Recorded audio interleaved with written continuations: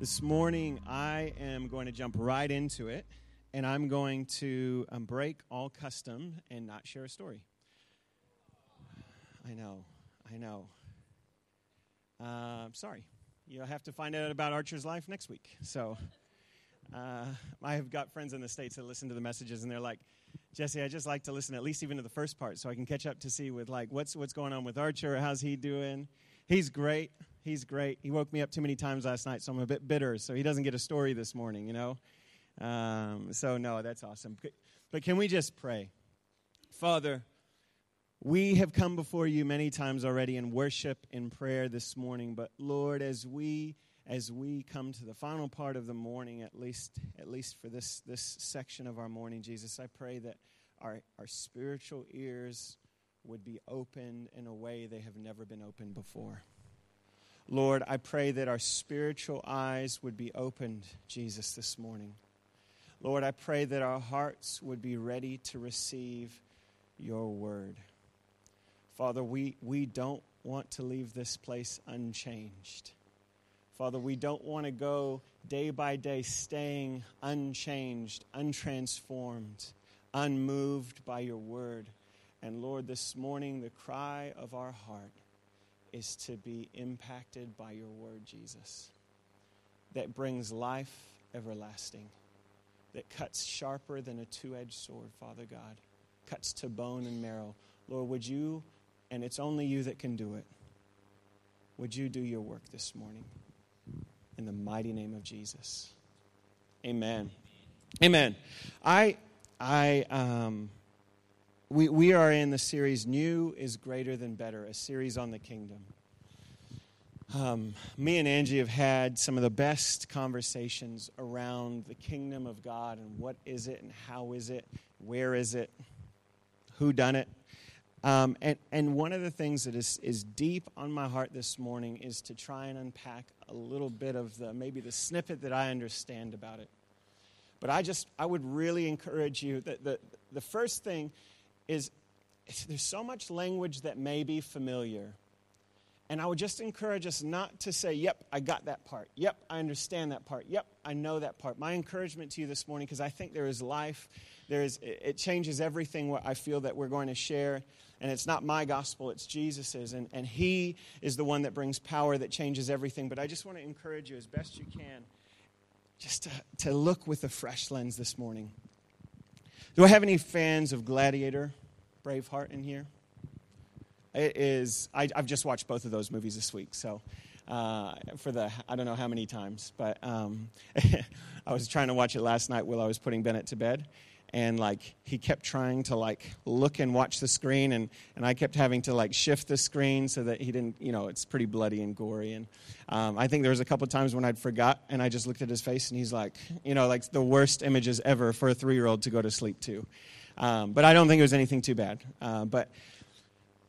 There is, in the opening scene of Gladiator, so not that it matters what the story is about, but they're in a huge war at the beginning, and it's the Roman Empire versus some folks in Germania. But the commander says to his soldiers that are about to ride into battle, and many of them are probably going to lose their lives. And he says these words, among many other very poetic and powerful words. He says, "What we do echoes in eternity." What we do in life echoes in eternity. Angie's like, that's really nice and poetic, but that doesn't mean anything, she told me. But this morning, I want to unpack that a little bit. And I know that's not scripture, but it might help some of you to see some of the truth of what we're endeavoring to unpack today. What we do in life echoes in eternity. Before I even get into the content of the message this morning, the Holy Spirit impressed upon me to do a couple of things. And the first is this, is to say that what we do on this earth matters.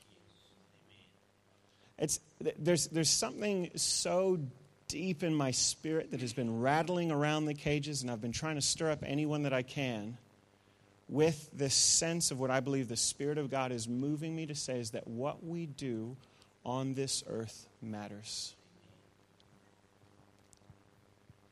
Matthew 6, verse 9. Many have memorized it. Our Father in heaven, hallowed be your name. Your kingdom come. Your will be done on earth as it is in heaven. This is another Angie. She said, just tell them what you're going to tell them. So this is me about to try and tell you what I'm going to tell you. You are the front line of seeing heaven come to earth. You, not the person over there, you are the front line of seeing heaven come to earth. Hear this. Literally, the beginning blocks of heaven are being released through his people, through you. That's a heavy message. I don't know about you. I feel the weight of that. I feel the stirring of that. I feel the passion behind that. But you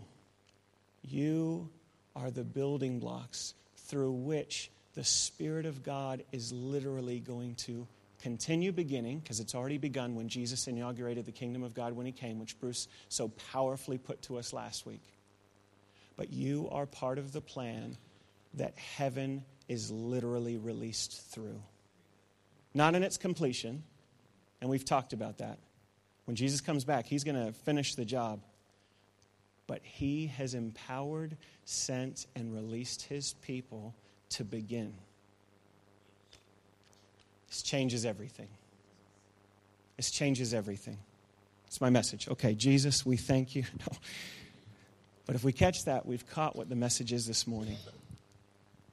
Dennis Peacock says this, that Christians that are not kingdom conscious are unaware of the eternal value of what we do here on earth. John Maxwell says this, when we begin to get a glimpse of the unlimited resources at our disposal, the power of God himself, then and only then will we sense the assurance that we are fully equipped to do whatever it is that God has called us to do. And this part may go over some of your heads, and I don't mean that in that you don't understand it, but it may not mean much. But I hope you take it for what it is. I believe in you. I personally believe in you. I believe in Jill. I believe that she's been mandated by God to bring a slice of heaven to those children in Bible and schools. I believe in Ron. I believe that he has the passion of God stirring inside of him to make a sound. I believe in Marco, that you have a quiet sound but an assurance that you're going to raise your kids with integrity. I believe in you. I could go around to every single person, and I have to be careful I don't go to too many people because I'll just start weeping.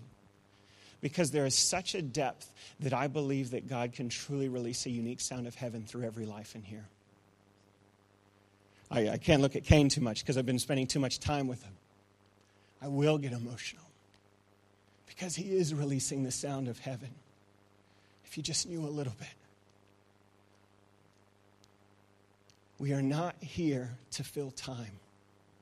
What you do on earth matters. And I hope that we can dig into that this morning. This morning, surprise, we're looking at the kingdom of God. I want to use two stories to help illustrate this. The good thing is when you preach, you can choose the stories you like. So the boys and I are in the middle of reading the Chronicles of Narnia. Do I have any Chronicles of Narnia fans? Yes. Me and my brother, we were joking. We were saying, we think we've derived more of our theology from like the Chronicles of Narnia sometimes than the Bible. We're like, we need to make sure our theology lines up with the Bible, not like what happened with Aslan and the dwarves, you know? But why do I say that? There's so much power in the illustrations that C.S. Lewis uses. The power of allegory, the power of story that he uses to illustrate some of these principles are, I think, almost second to none of how he illustrates that. The second story, we're just going to look at a small part of the life of Joseph and his wonderful family that loved one another, that expressed the kingdom in all they did.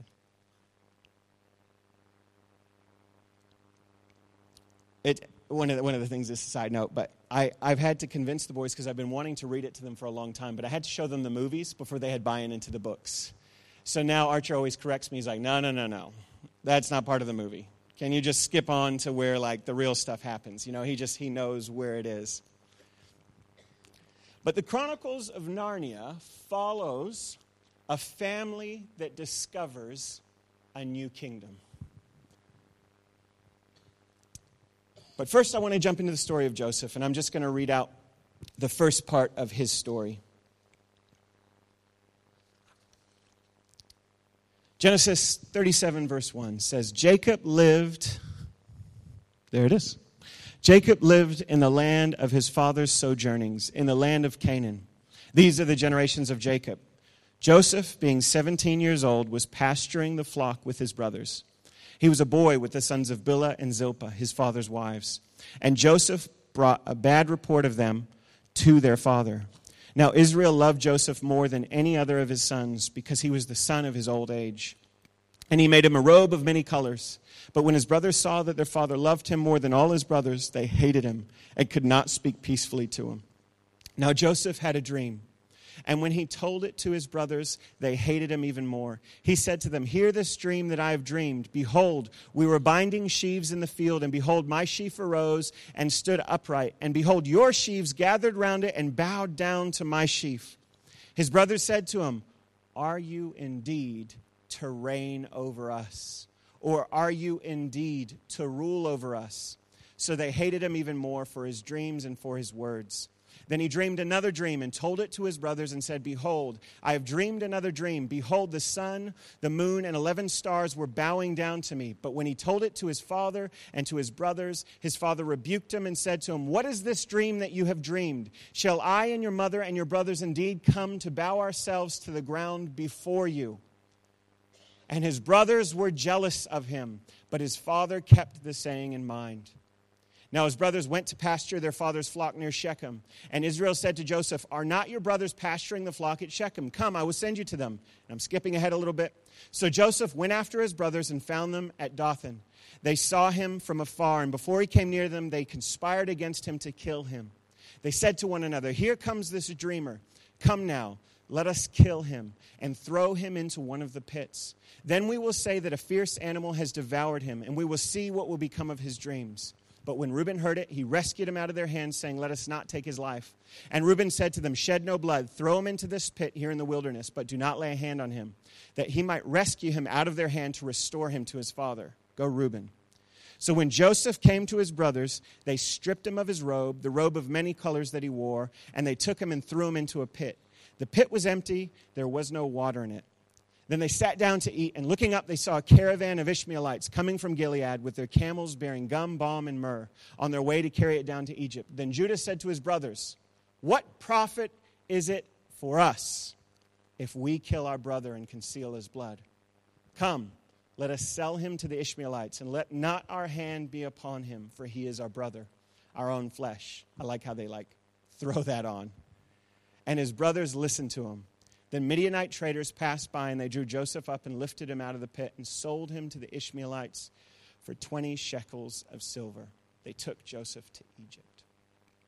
I'm going to talk a little bit about Joseph's family and a little bit about Chronicles of Narnia and some examples that we can find there. But one of the themes that I wanted to look at this morning as we look at the kingdom of God and as we understand the kingdom of God is through the lens of family. So this morning, it's all of the principles that we're going to look at apply far wider and far greater than family. But family this morning is going to be one of the key ways that we look at this idea, this principle, this reality of the kingdom of God. God takes family and all of its messiness, all of its challenges, all of its glories, its joys, and its sadness. And hear this, he uses family as one of the key ways that God has set up his kingdom to be released through. Families is one of the key ways that God releases the sound of heaven that we were talking about this morning. The kingdom is relational, not random. The kingdom is relational, not random. Family. I think one of the things that many of us can take heart in is how messed up the original family that the kingdom of God has been based on is. The God of Abraham, he often would say, this isn't my wife. God of Isaac, the God of Jacob. We don't even want to touch Jacob's life. Poor guy. And now Joseph. How many of you know that Joseph's story makes some of our family stories seem tame? Even the wild ones. Joseph's story is still one of the key building blocks that the kingdom of God was built on, though. It is through family that one of the ways that it can be so powerfully released through. Out of this family came the building stones of the kingdom and of many nations. So this morning, no matter how messy, messed up, wonderful your family may be, we can take heart that God can still use it mightily. Family is so close to the heart of God. We relate to God as Father. Recently, my kids have been trying to piece together, like, when we pray, we're using different words, and they're like, wait, who's the Holy Spirit? Wait, Jesus, God? Like, they're getting it. They're getting it. It's funny when they take it out of context and they use it wrong, but they'll get bold in their prayers, and they're like, thank you, Holy Spirit, for dying on the cross. You know, like, it's, wrong guy. You know, like, get the right one. But at the heart of God, he is family. He sent his Son to earth. Psalm 127, verse 3 says this. Behold, children are a heritage from the Lord. The fruit of the womb a reward. Like arrows in the hand of a warrior are the children of one's youth. Your family is your heritage. But one of the things that I believe the Spirit of God was very much impressing upon me was it's too easy to be like, I don't have kids that are like a baby 3 and 5 like you, Jesse. You're perfectly primed to try and do whatever this is. My understanding of the kingdom of God is far greater than like a 10-year window that you have to impact the lives of your family. So every person in here, I want to encourage you that if you have family, if you have a brother, if you have a sister, if you have a niece, if you have an uncle, if you don't have any of those, but you have an annoying neighbor that comes over often like family, you have family. I want to encourage and release you from the burden of thinking this message is for someone else. This message is to see the kingdom released through your families. And it's not just if you have kids that are the perfect age like my kids are. My kids are already long messed up anyways. I want to encourage you with that this morning. We're going to look at other ways and spheres of life that the kingdom can be expressed in, but this morning we're starting at family. And again, if you have stepkids, adopted kids, spiritual sons and daughters, spiritual granddaughters, spiritual grandsons, great-grandsons, great-grandnieces, you have family. A great point for our note takers that are wanting to understand the kingdom family. Get ready. There's going to be a good note coming. But before I get there, the premise of where I'm going with what that verse says is everything to do with purpose, with function. It says that children are a heritage from the Lord. They're like arrows in the hand of a warrior. That's a fairly specific function. And I want to replace children with family members. Because I want to submit to you that you were all children at one point, and so you never lose the identity and the call to be an arrow in the hand of a warrior. So this morning, what I'm saying is that anyone that you're connected to has function, has a purpose that I want to explore this morning within the kingdom. And that purpose is like an arrow in the hand of a warrior. That's a very specific thing, what an arrow in the hand of a warrior does. It gets shot with force into things and changes the nature of whatever it hits, especially if it's another human. I've been watching a lot of Gladiator, I'm telling you. We're going to explore that this morning. The first and maybe major overarching theme for our note takers is this. We have a different purpose because we are part of a different kingdom with a different agenda. Get this as deep in your spirits as you can. We have a different purpose because we are part of a different kingdom with a different agenda. New is greater than better. Matthew 6:33 that Bruce finished off his sermon last week says this, but seek first, what? The kingdom. Seek first. The thing that's first on our minds, the thing that we're first looking to do is to seek His kingdom. And I love the second part. I don't forget the second part. I want to pay attention to the first part. But I listen to both parts. But seek first the kingdom of God and His righteousness, and all these things will be added to you. Do you know, I know I've talked about Joseph before, but I honestly get where the brothers were coming from. You know what I mean? Joseph was not a nice guy. He was a brat. Joseph didn't understand the way things were. Who in you encourages the youngest sibling to come up and just tell all the older siblings in your family like they should bow down to him? That's not the strategy that I use in my family. I don't know about you. You may use that strategy. All power to you. I resonate with these brothers. But there is such a powerful principle of how there is a different kingdom at work that explains what's going on in this family. And we need to have ears to hear that. In the natural, it didn't make sense for the younger brother to be in charge. We all agree with that? In the natural, it doesn't make sense.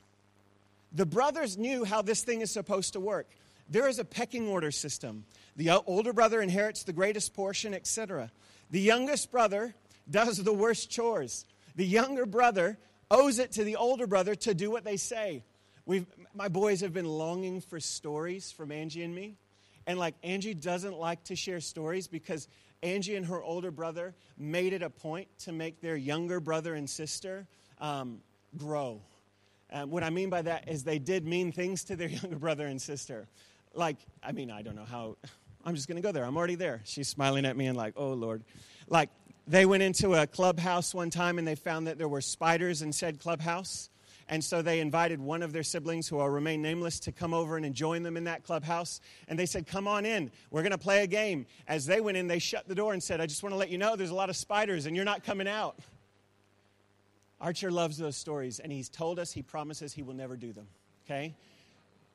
But how many of you know there's a way that this world works? There is a pecking order that makes sense in the natural. Joseph's brothers knew that. Joseph didn't understand it. There is a way that this system works, and your job is to get in line with that system because that's just the way that it is. But thankfully,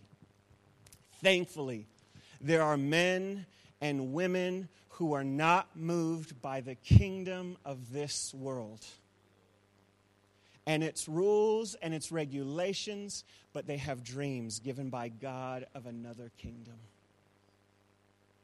Men like Joseph, bold enough and maybe silly enough to declare the dreams that God had given him. Men like David, who were scorned by his older brothers, who was scorned by a nation. But I'm so thankful there were men like him who saw not the kingdom in front of him, but the kingdom inside of him was greater than the kingdom in front of him.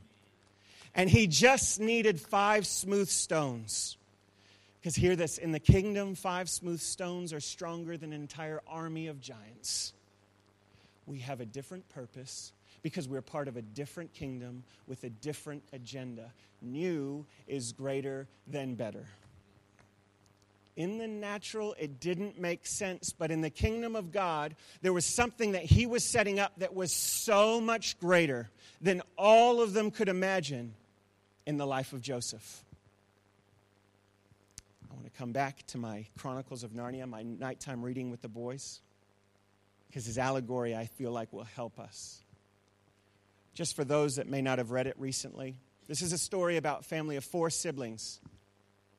Archer told me, he's like, Dad, are you going to tell them their names? Yeah, I'm going to do it. Peter, Susan, Edmund, and Lucy, who during World War II in England are sent to the country for safety. One day, the youngest, just like Joseph, discovers a new kingdom through a door in the wardrobe of an empty spare room. In this kingdom, there are many amazing things. And Lucy, the youngest, how interesting is it that she's the youngest, just like Joseph? She comes back to Old Drury, England, and can't wait to tell her family about this kingdom.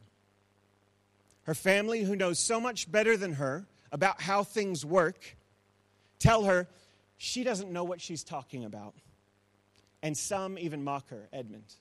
We all get mad at Edmund, right?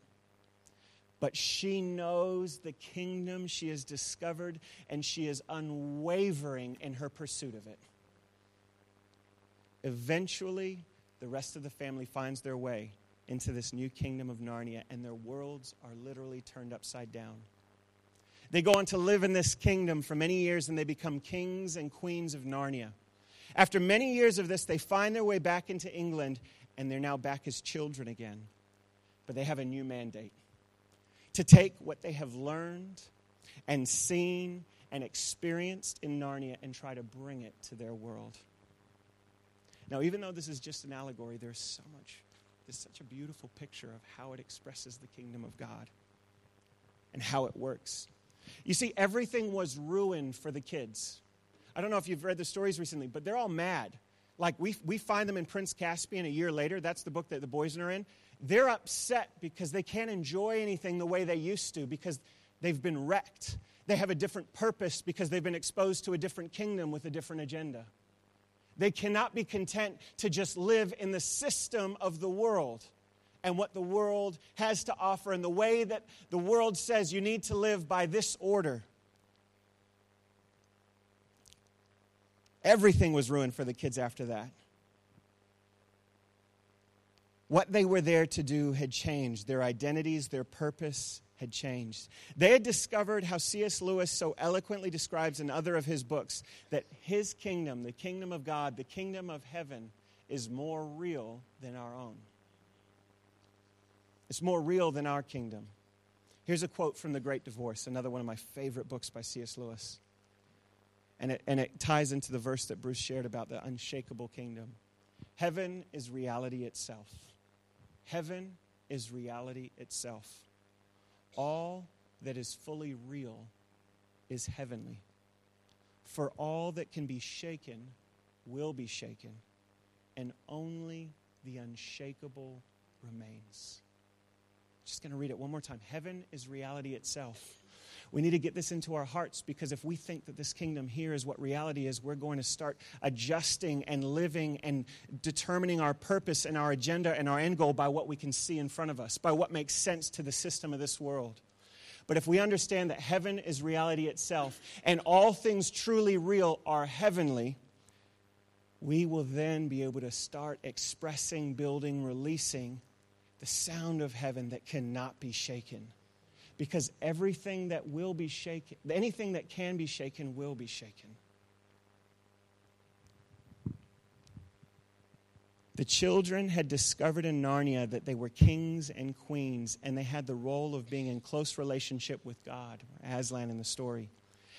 There were adventures to be had for the kingdom, lands to be explored, people to be established, and life to be lived. I just want to share a specific passage from the story, from the end of the Chronicles of Narnia, the last battle. There's a scene close to the end of the series in the final book, The Last Battle. And it's a story, so the last battle just tells the end of Narnia, or the end of the world, if you will. And it shows them going into heaven, or new Narnia, new heaven, new earth. And in this scene where all of the main characters have stepped through another door of a stable, and they find themselves in this new Narnia, in this heaven. It is amazing. They're absolutely astounded. It's more beautiful than they'd ever seen, etc., etc. You can read the book. It's great. But they find a group of dwarves who, even though they are with them in heaven, they are with them in the middle of this new kingdom, they seem to be unable to see that they are in fact truly there. I just want to read this out. It's powerful. I love the title of the chapter of this passage. It says, "How the dwarves refused to be taken in." It's powerful. How the dwarves refused to be taken in. We can substitute it with how the Christians refuse to be taken in. With how the Northways refuse to be taken in. I don't want my name to be in there. Aslan raised his head and shook his mane. Instantly, a glorious feast appeared on the dwarf's knees. Pies and tongues, I wouldn't want a tongue, and pigeons and truffles and ices, and each dwarf had a goblet of wine in his right hand, but it wasn't much use. They began eating and drinking greedily enough, but it was clear that they couldn't taste it properly. They thought that they were eating and drinking only sort of things you might find in a stable. One said he was trying to eat hay, and another said he'd found a raw cabbage leaf. And they raised golden goblets of rich red wine to their lips and said, "Ugh, fancy drinking dirty water out of a trough a donkey's been at." Never thought we'd come to this. But very soon every dwarf began suspecting that every other dwarf had found something nicer than he had. And they started grabbing and snatching and went on to quarreling, till in a few minutes there was a free fight and all the good food was smeared on their faces and clothes or trodden underfoot. But when at last they sat down to nurse their black eyes and their bleeding noses, they all said, "Well, at any rate, there's no humbug here. We haven't let anyone take us in. The dwarfs are for the dwarfs." "You see," said Aslan, "they will not let us help them. They have chosen cunning instead of belief. Their prison is only in their own minds, yet they are in that prison, and so afraid of being taken in that they cannot be taken out. But come, children, I have other work to do." If we do not understand that we are part of a different kingdom, we will not be able to take on the brand new purpose that comes with that kingdom. We will not be able to realize and utilize the resources of that kingdom because those resources come with purpose, not to our own end, but to that of Jesus. We can still see ourselves in the stable when we in truth are in the middle of his kingdom and his provision and his purpose. We have a different purpose because we are part of a different kingdom with a different agenda. New is greater than better. Just seeing how we're going for time. Cool. How many of you know that the Great Commission starts at home? Go, therefore, and make disciples of all nations. I was listening to a podcast last night. I should have been asleep, but it was too good, by Dutch Sheets. And he was unpacking some of these principles and some of these things, and my spirit was stirred again, and I could just feel the Holy Spirit on it. He was talking about the word disciple and the ecclesia and the role that all of those things play of what God really intended for his church to be and to do. But this morning, as we look at the lens of the kingdom of God through family, we need to understand that it starts at home. The Great Commission, all nations. The great thing is your home is part of a nation. So it's included in that. It's a great starting point. But this morning, if you take nothing out of the entire series of 5 that we're going to do, my heart is that you would take what I'm about to share. There's a commissioning that needs to happen in the body of Christ. It's not a commissioning of an elder or of a pastor in a church, but there is a commissioning of every single person in every single seat in this building. There is a commissioning of every family represented in this building. My heart, I'm quiet because if I'm not quiet, I'd start shouting because I'm so passionate. Not shouting at you, shouting with you. And we're going to make a sound that all of heaven would praise with and hell would shudder at. But it's so important what's in my spirit to share, that there needs to be a commissioning of the body of Christ. I love that I get to share the Word of God, and I believe that He's called me to do that. But the call of God on every single one of your lives cannot be underestimated. I sense the Holy Spirit so strongly. Do not underestimate the call of God on your life. Do not underestimate the sound of heaven that you are called to release. Not me, you. Every single person in this building. No matter how hard the heart, no matter how wise you may be in your own eyes, there's a calling so much greater than what you can see in this kingdom. In His kingdom. The commissioning is this. We often look at what the role of the church is. And the church is not this institution. The church is the body of Christ. Ephesians 4, verse 11 and 12 is so powerful, and I don't have time to unpack it, but I want to commission you as a starting point. If you've been commissioned before, take it as a high five as you're running your race. What is the purpose of the church? It's to equip the saints for works of service. But do you know we have an hour to do that, and maybe some home group time, and maybe we can run a couple of workshops. But where you live your life 24/7 with your families is where the true equipping the saints for works of service happens. There needs to be an uprising in the body of Christ to do Ephesians 4:11, to be commissioned for apostles, prophets, teachers, evangelists, shepherds, pastors. This morning, would you seek the Lord this week on what He has equipped you to be so you can start releasing the sound of heaven in your families? I love that you come to church, and I love that we attend church. But if we aren't doing that mandate, being prophets, apostles, teachers, pastors in our own home, we've completely missed what the kingdom of God is all about. This is a releasing station. This is a sending station. This morning, if you've never been prayed for to be a pastor, I'm releasing you to go do that right now.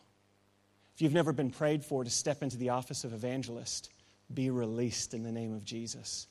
May there be apostles, prophets, teachers, pastors raised up in this place, in their families, and raising up other versions of that. It's not just you walking out your calling, it's you releasing others into that same mandate. The mandate to release heaven here on earth. There's a commissioning that needs to take place in the body of Christ. Others exist to reflect, reveal, and release the portion of God's heart that He has put in them, the portion of heaven that He has put in them. You see, Joseph's brothers didn't like the idea that they had to serve their younger brother. But do you find it so interesting that they're willing to bow before a stranger later on? God was setting up, what He was setting up was not to tear down their personal kingdoms, but rather He was trying to incorporate it into His, which is the very thing that would make their kingdom an unshakable one. We're talking about the 12 tribes of Israel here, guys. We're talking about people that had inheritance for days. But they could only see with the natural, and they saw whatever's happening here is not what I like. You're trying to take away from my kingdom. When God was trying to establish the strength of their kingdoms.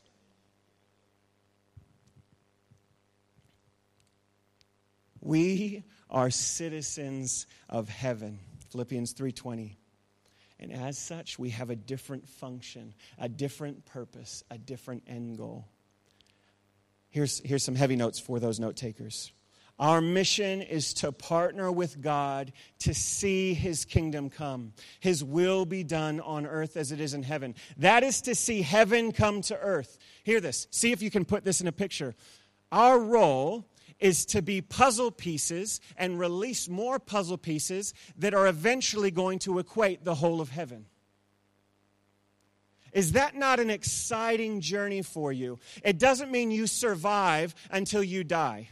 It doesn't mean you spend your whole life accumulating stuff for you. It means that you are actually part of building something that will never be shaken, part of the eternal. That changes everything of what we put our energies to and how we put our energies to it. Once you've stepped through the door of another kingdom, you're ruined. Because you have to come and express the reality of a greater kingdom where you are. Your family, then, is to be an expression of the kingdom. A portion of the body of Christ that through generational transfer raises up, equips, and releases agents of transformation that are prepared to release the sound of heaven that God has created them to uniquely release. That's so good, I'm going to say it again. If you want to know what God has called for your family, I'm telling you, meditate on this. Your family is to be an expression of the kingdom, a portion of the body of Christ that through generational transfer raises up, equips, and releases agents of transformation that are prepared to release the sound of heaven that God has created them to uniquely release. My heart here is that you would understand the gravity that you have been equipped with the sound of heaven inside of you, that no one else can release. This isn't a message of saying, my gosh, I'm nowhere near this. It's actually a message of, my gosh, I had no idea how much I was capable of. There is so much more in you than you could possibly understand. But it's only once we step into His kingdom.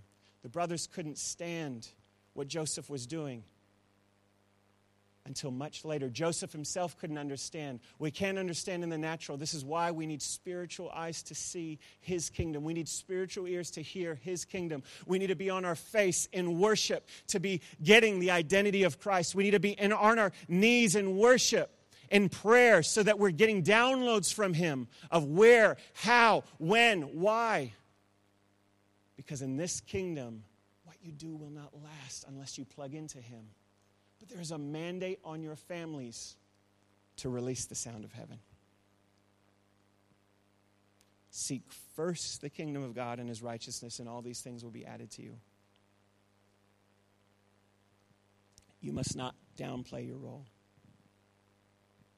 The spiritual mothers and fathers, the spiritual grandmothers and granddaughters, your spiritual ones, your kids, your uncles, your aunts, your nieces, your cousins are missing out on experiencing heaven if we don't release our sound. And we don't release them as agents of transformation in this kingdom to usher in a new kingdom, to express it, to reveal it, to release it.